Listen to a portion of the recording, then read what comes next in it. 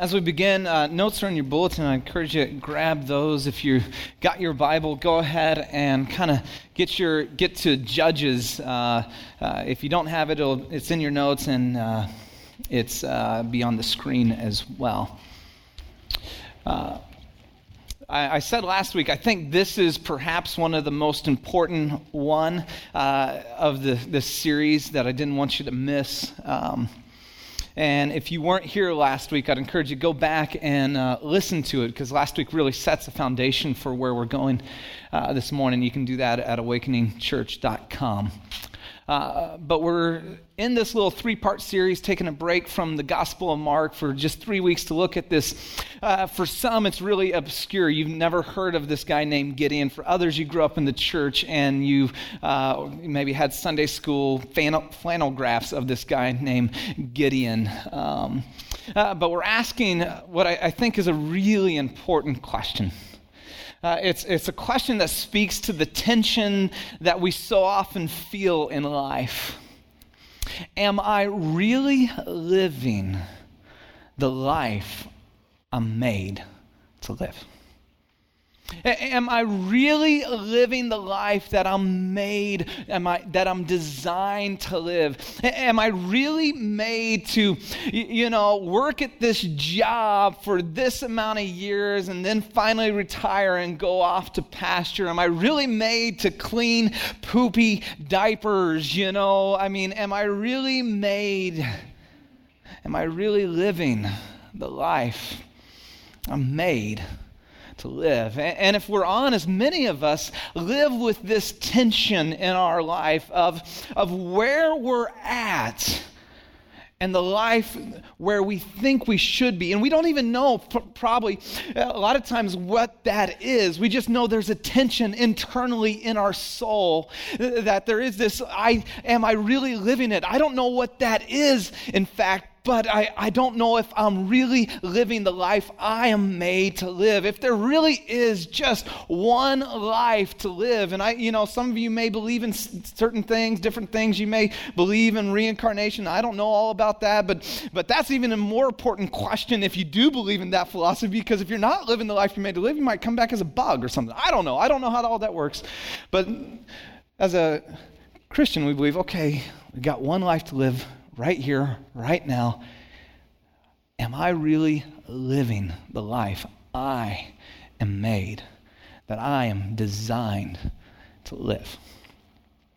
And that's the tension when we get to the book of Judges that we see. The book of Judges is this incredible book, and it's fascinating to study. Some of the weirdest stuff you'll ever read is in the book of Judges. I encourage you. That's why you should read your Bibles, because it's like, wow, I can't believe this is in the Bible. But this is the book of Judges. You find it, if you don't know the history, we covered it a little bit last week, but what happens is the nation of Israel is in bondage and in slavery in Egypt. Moses comes, let my people go, right? And he delivers the nation of Israel out of the bondage of Egypt. They're wandering in the wilderness. Then he passes the baton on to this guy named Joshua. Joshua helps them settle the promised land. And then that, from the time post-Joshua to the time about 310 years later to when Israel has their first king, is what the time frame for this book, the book of Judges. And the people of Israel are wrestling with this tension. Because here's what you need to know about the people of Israel. Israel was made to be a nation that would be a blessing to all other nations, to be a light to the Gentiles. They're made literally to be a theocracy. They're made to not have a king, but God to be their king, and have laws that would govern them, and then judges that would mediate between them. They were made to live so differently. Think about this. Live so differently that the surrounding nations would see how good it is to follow the one true God and turn to him. That's their design. And yet, here's the problem. Here's the tragic part about the book of Judges. You'll see it has this cycle over and over and over again. And this is what happens is the people stray away from God to be like the people around them. Instead of looking up and following God, they look around and go, oh, what about this? What about that? What about this? And then God says, you know what? I'll let you experience the consequences of your choices. They experience the pain, the heartache, and then eventually it gets so bad that they go, God help, and he delivers, and he sends a judge to deliver. And you see that cycle where they do their own thing, God lets them get their own consequences, and then they cry out, God help, and then he comes and delivers. And one of those delivers is a guy named Gideon, who didn't know and wasn't living the life he was made to live, and God calls him out and says, hey, guess what? I've made you for so much more than where you're currently at and what you're currently doing. Now, why is it then, if we're asking this question, why is it so few people seem to really live the life they're made to live? Think about it. I mean, if it's really true that every single one of us, and you may not have phrased it the way I've phrased it, but you have that internal longing, that dissonance, that tension internally. Am I really living the life I'm made to live? Why is it, if we're asking this question as people, as humans, why is it so few people really step in and experience the life they were made to live? And that's why I think this morning's so important. And in fact, if you're willing, I believe God really wants to speak to you. I think he wants to do some business here, and I know that's, if you're, wherever you're at on the scope, whether you know Jesus, I think he's got some things for you, and if you don't know Jesus, I think there's some questions to wrestle with. And so in light of that, before we dive into the text, let me pray for us, because I think where we're going is what I'd call the missing link so oftentimes for us in living the life we're made to live. And I am inadequate to communicate it. And so let's just ask God to have his way, because I really believe God wants to do some things in you and in me this morning that only he can do. Jesus, thanks so much for this time together. We invite you here and ask you to speak. God, I can't communicate what you need to communicate. And so would you speak and would you have your way? And God, would you give us a sensitivity and a responsiveness to you and to your word, and that we'd become more like you, that we would be a people, this community would be a people that live lives that you made us to live. In Jesus' name, amen. I think the number one reason why people don't live, why we don't live the life we're made to live, is there's a prerequisite. You know, like a prereq you have in college, remember that? A prereq, you have to take this course first before you get there, or, you know, maybe you're going on to the nursing or do your doctoral. You have all these prereqs that you have to do before you get here. We often miss this step, that there is a prereq in living the life you're made to live.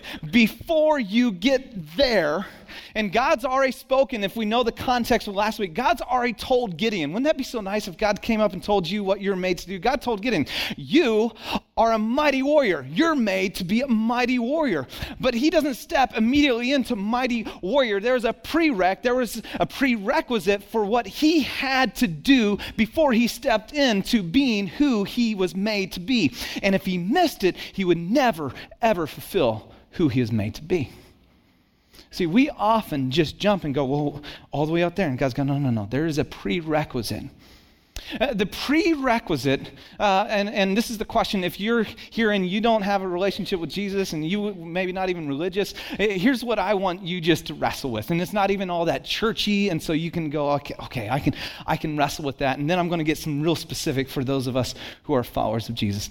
The prerequisite for living the life we're made to live is in rightly Notice, rightly answering the question, what was I made for? It's in rightly. And so if you're here and you're not really sure about the whole God thing, that's okay. But here's what I know.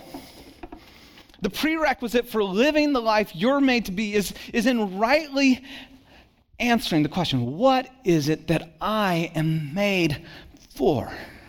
Because here's what we all know to be true, because we've looked around at life, we see it all around us. Here's what we know to be true. That you can spend and build a lifetime of victories and yet still end in defeat, can't you? We've seen this. We've seen this with highly successful, famous people, and we said maybe living the life I'm made to live is to get famous or to have a lot of stuff. And here's what I know, and here's just if you're here and you're not really sure about the whole God thing, here's what I want you to wrestle with. What am I made for really? Because you can spend your lifetime building and accumulating all these victories, and yet it can end in defeat. Now, as Christians, we have an answer for what is it I'm made for. Our answer for when we talk about it, and so I just want to talk, this isn't an answer for, if you don't believe in the whole thing, that's okay, but this is an answer for us. We believe, Scripture tells us, that we were made for God, that we were made by God, and then that our definition of who we are is wrapped up in who we're made for is God. So we're made to know God in real simple terms and to make him known. That ultimately is who we're made to be. When we ask that question, what is it I'm made for? And for those of us who are followers of Jesus, when we rightly answer that question according to what we say we believe, is that I am fundamentally made for God. I am fundamentally made to know and have a life-giving relationship with the God of the universe. And I am made to make him known. And then there's your unique way in how you go about that with your design. So when we answer that, that's our question. But here's the prereq for us. And we'll dive into the text right here because we see it for Gideon, the prereq before he dived into who he is made to be. Verse 25 of chapter 6. That same night the Lord said to him, so he just had this God moment, this life-changing encounter with God, and now God comes back and says, hey, we got to do some business. Take the second bull from your father's herd, the one 7 years old, it means a mature, strong bull. Tear down your father's altar to Baal and cut down the Asherah pole beside it. Then build a proper kind of altar to the Lord your God on top of this height, using the wood from the Asherah pole that you cut down. Offer the second bull as a burnt offering. Now, verse 27. So Gideon took 10 of his servants and did as the Lord told him, but because he was afraid of his family and the men of his town, he did it at night rather than in the daytime. Now, this seems a little obscure when we're starting to talk about this. What is it I'm made for? And what happened to this whole prereq thing? See, this is the fertile soil of what God had to do in Gideon before he could do anything through Gideon. It's the often missing place, I just got to be honest, for us as followers of Jesus. If you want to know why you are not experiencing the intimate life with Jesus, I think you can discover it right here in this text. If you want to know why the Christian life isn't as vivid and you're not experiencing his presence and his power, I believe the answer is right here in this text. And if you want to live the life that you believe you're made for and the one God's calling you to, it starts right here. Now, here's the thing. I know we don't talk about idols a whole lot, and we kind of think of that as this kind of archaic, ancient thing. And if you look at the idols here, they're really interesting. And I could do a whole study. I have a whole sheet of study on Baal, and that's how you say it, Baal. You want to say that? Baal. there you go, and the Asherah pole. Now, Baal was the local deity of the Amorites, the ones who were oppressing Israel. This is their governing deity, and so Israel's sin wasn't that they denied God, but that they kept God and they brought in the local deities as well. Their sin was they had syncretism. They said, okay, we're going to follow God, but then now we want, the local deities as well. Baal was the god of fertility, the god of agriculture, and the god of war.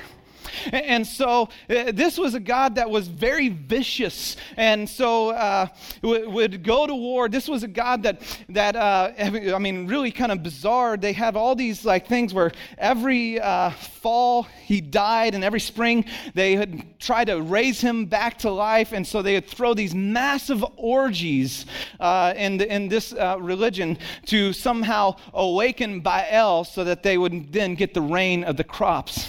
The Asherah pole was, we don't know exactly what it was, but most scholars believe that it was exaggerated sexual parts, I guess is the best way to say it.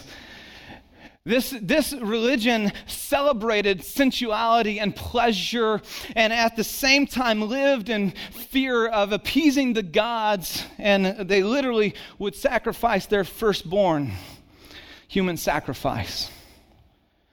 Now, this was central to life. This is the way the community operated. This is just what everyone's doing around Gideon. And he says, listen, if you want to step in to the life I've made you to be, the mighty warrior you're made to be, you got to take care of the idols in your own home. Notice, by the way. Yeah, whose idols they were? Yeah, help me out, I didn't study this part. Yeah, his home, his father's. This is his. They're a well enough known family that they built the whole shrine. And I think this is interesting. I'll hit on kind of unpack because it translates to our context. We still have idols today. We just are more sophisticated in them. And in fact, I think the idols that we can't see are much more deceptive than the ones that we can see. But notice that God wasn't calling Gideon to take care of everybody else's idols, but his own. And I think that's one of the things. We kind of feel good about ourselves. Like we point out everybody else's stuff. And God wants this morning, for those of you who are followers of Jesus, he says, do not look to the side. Don't think about the person who needs to hear this. God wants to speak to you and for you to do business with him.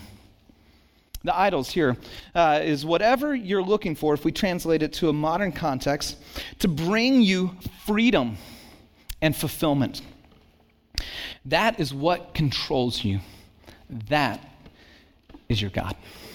Whatever you're looking for to bring freedom, release, whatever you're looking for to bring fulfillment or to satisfy.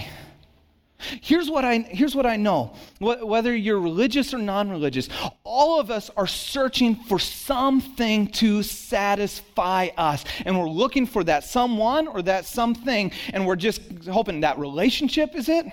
We're hoping that job is it. We're hoping, financial independence is it. We're hoping if we get that higher education, that's it. Modern day idols, I think the number one in our area is our career, is work.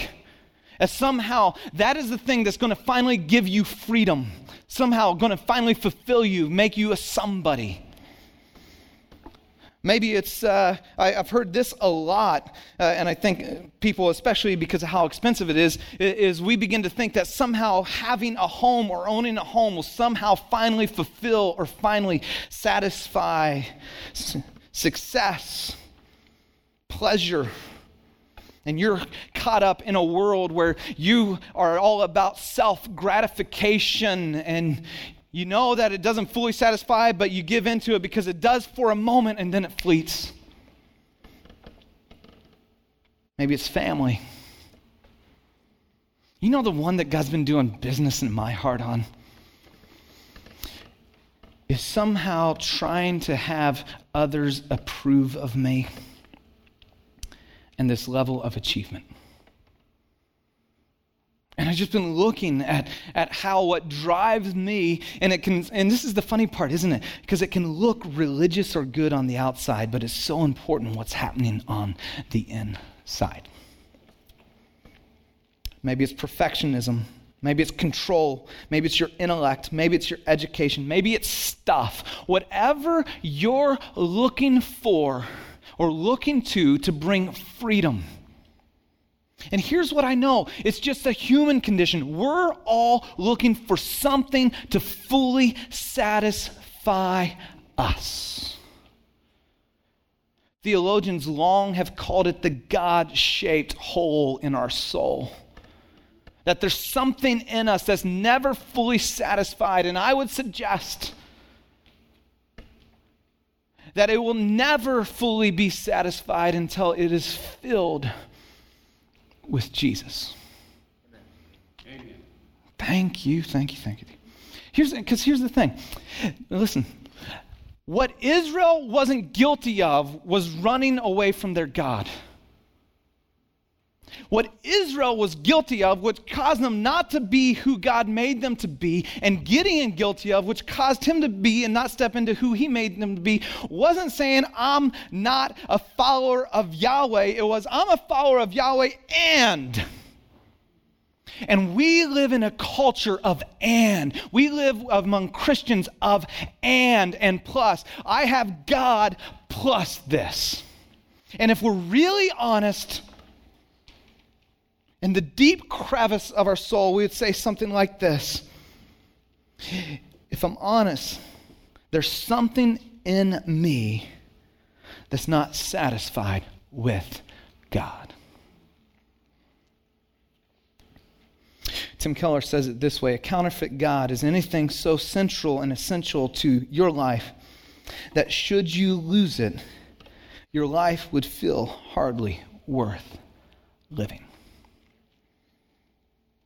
I remember the first time I became aware of this, and it was in college, and I know we got some college students here, and I was dating my not soon-to-be, but in a couple years, wife, Jenny, and she was in Sweden, and I was in Chicago, and it was this awesome time we're dating, but what happened was I began to become fully and utterly consumed with this amazing, beautiful Swede, I was just like, whoa, and we're not even in the same town, and I got made fun of because guys were like, yeah, right, you have a made-up girlfriend. I'm like, no, she's real. They're like, no, that picture's from a magazine. No, she's just that pretty. I had all of that. She is real, by the way. And there arose a tension in my soul. And for a matter of months, I wrestled with God. Because what happens in our hearts as followers of Jesus is it's not bad things that take over our life. It's a good thing that we raise to an ultimate thing. It's a good thing that we put in the place of a God thing. And that's what happens. And that's what I did. I took a good thing and a great person in Jenny, and it wasn't that I turned my back on God. No, I just put her in the place of God. I said, she's my all-consuming focus and passion and purpose, and God, it's nice to have you, and I just want you around to make my life work, if I'm honest, okay? I want her. And I had this wrestling and this tension inside of me, and it was like I couldn't sleep, and I felt like God, it was like, man, am I supposed to break up with Jenny? And I'm like, this is the girl of my dreams. I don't think another girl like her would ever want me. I can't believe she does, I'm like, wow. And I remember I got done playing drums at my church that I went to in downtown Chicago, and I didn't have a ride home, and I'm walking, and there's a few miles walking back to my campus, and I was like a crazy man, okay? I mean, and we have lots of them in Chicago, so I fit in.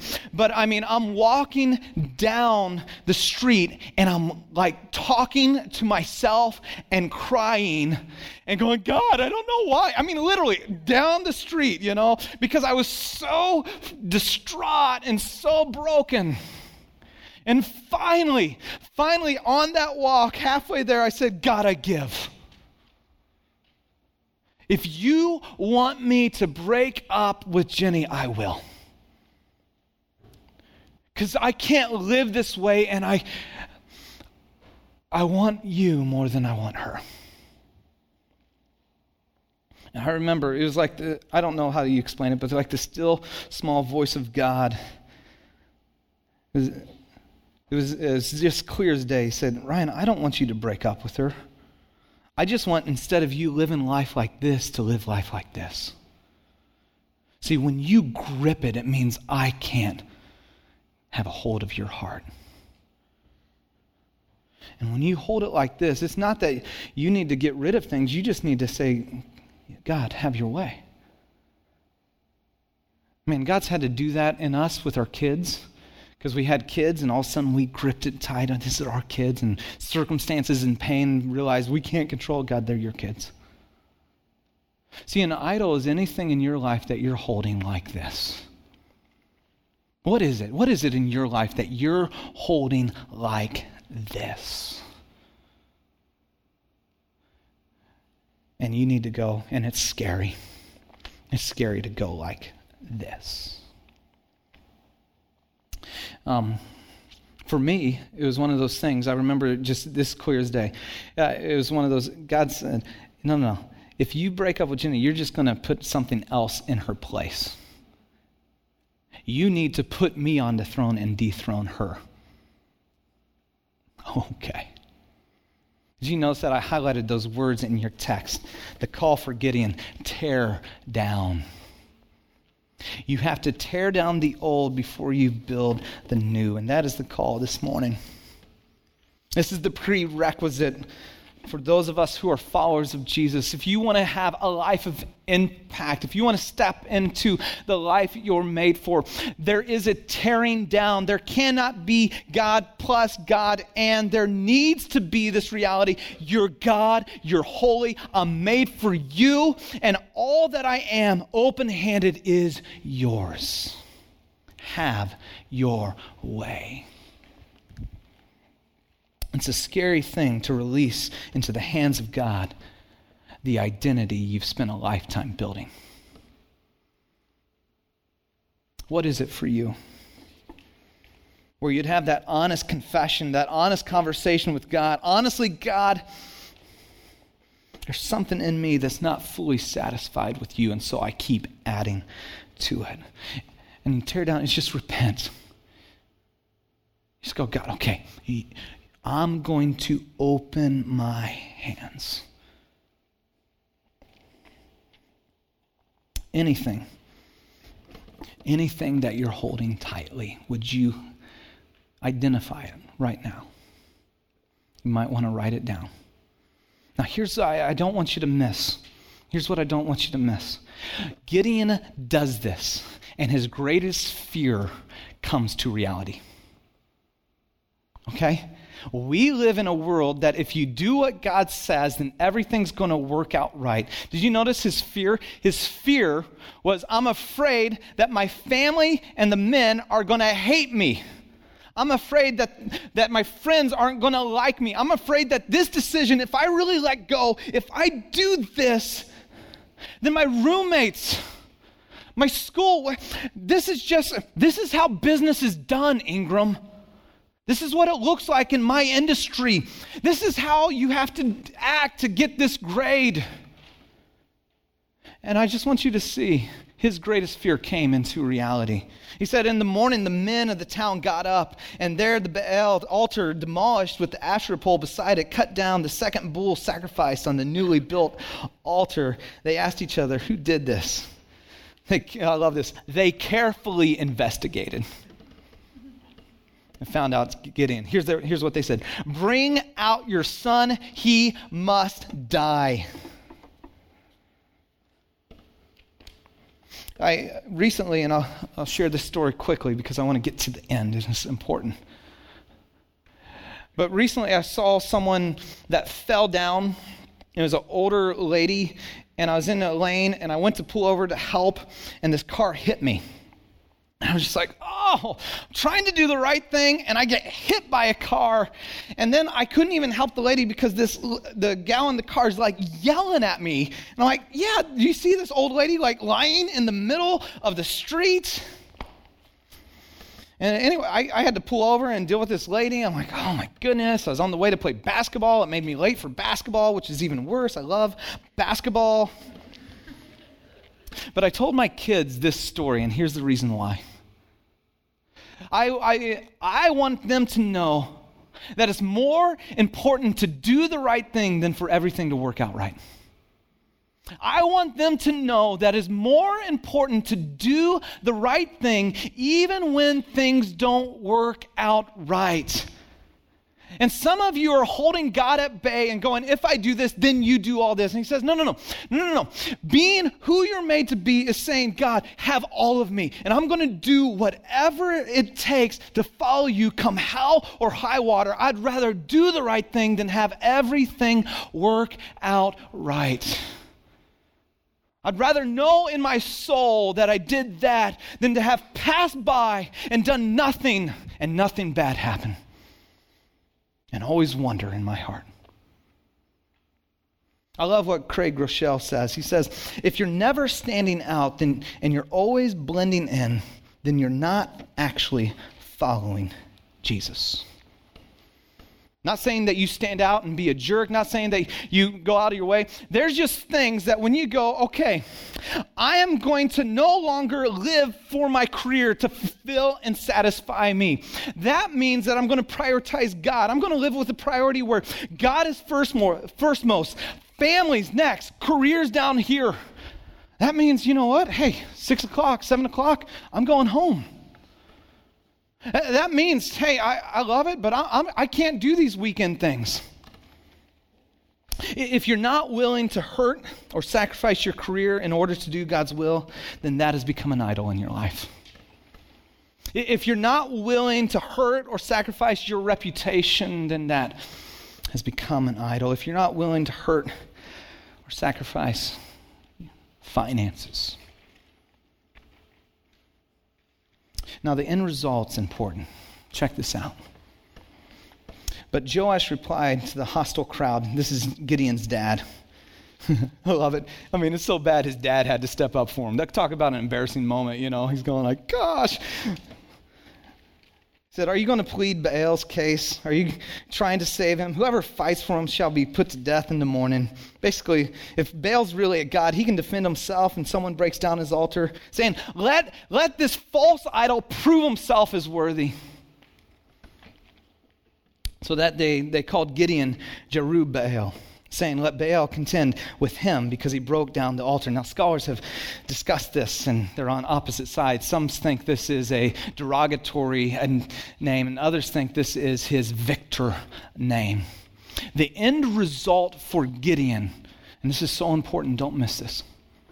The end result for Gideon was he now had moral authority to lead the people of Israel. God called him mighty warrior. God called him to save the people of Israel from the oppression of the Amorites, which was ravaging their land. They couldn't live in their own cities. They were taken away. They're living in the mountain clefts. And God says, this is what I've called you to do. And if you don't do this, no one will follow you. And in this moment, in this courageous act, even though his worst fears came to reality, it's what gave him moral authority to say, let's go, because he cleaned his house first. See, I just wonder if the reason we're not having as much of an impact in our school, in our neighborhood, in our workplaces, is could it be we don't have the moral authority? I loved this quote. I was recently with this group of really bright people. It's always fun to be the dumbest person in the room. This one man had spent a great deal of time with this philosopher, Dallas Willard, who's written great books. If you don't know him, a giant. He died, I believe it was this last year. And Dallas Willard has all these quotes that are just so powerful and like mind-boggling. And this guy who spent a lot of time with him had this saying about it. His authority from his teaching came from the life he lived. I'm like, oh my gosh. And I just began to wrestle with that myself. Your authority to step into the life God has made you to live starts internally. Starts with, are you going to do business with God?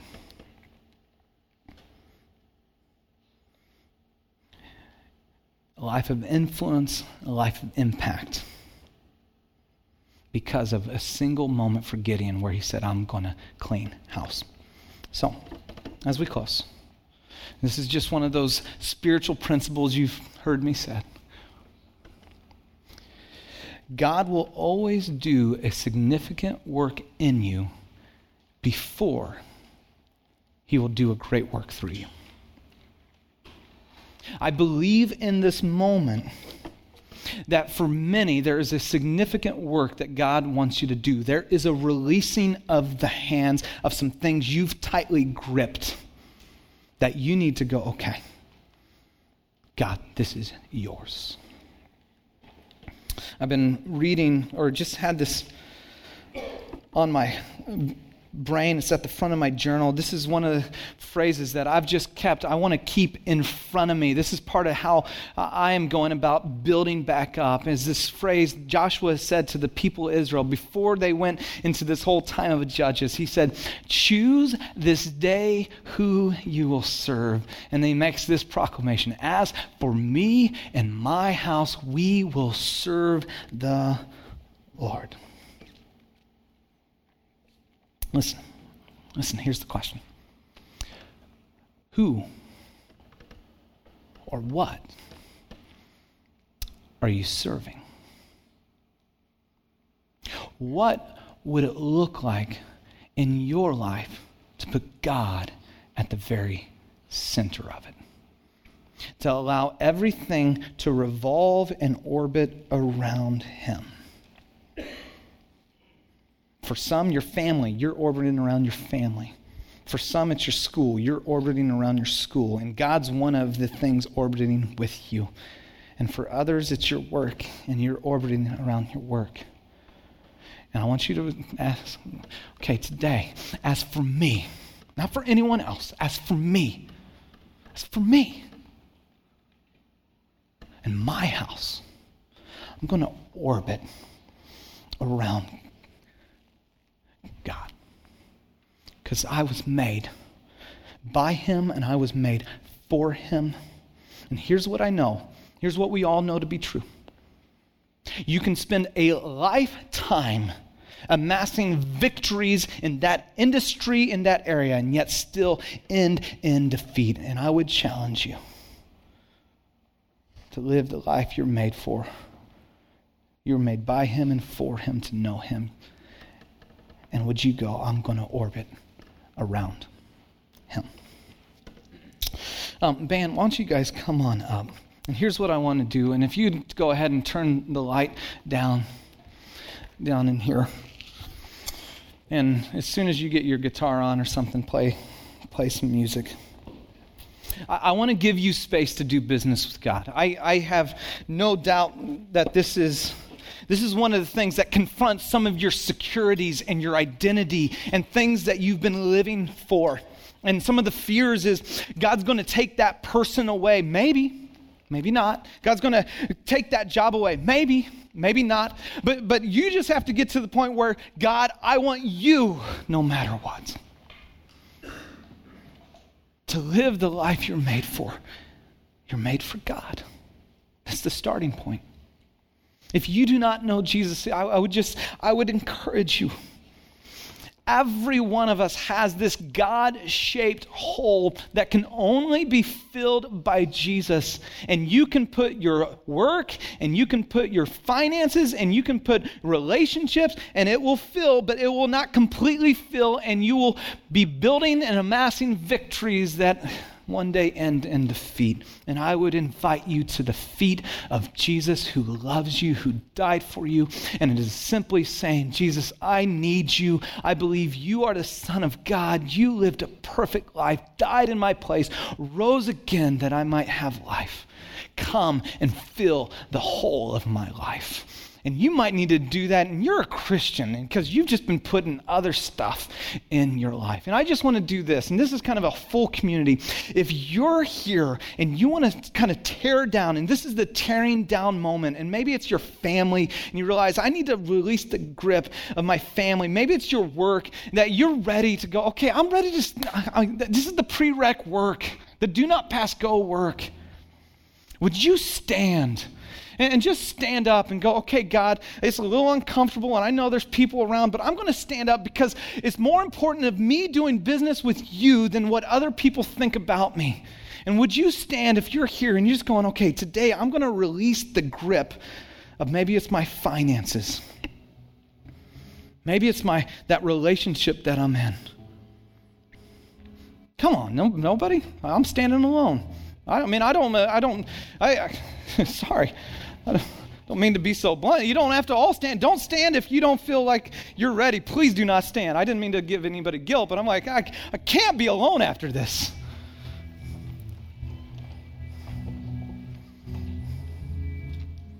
And would you just do this? Would you put your hands out in front of you?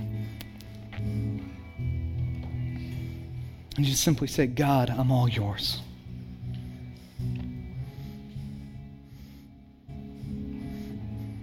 God, would you fill the places of my soul that I'm trying to fill with other things?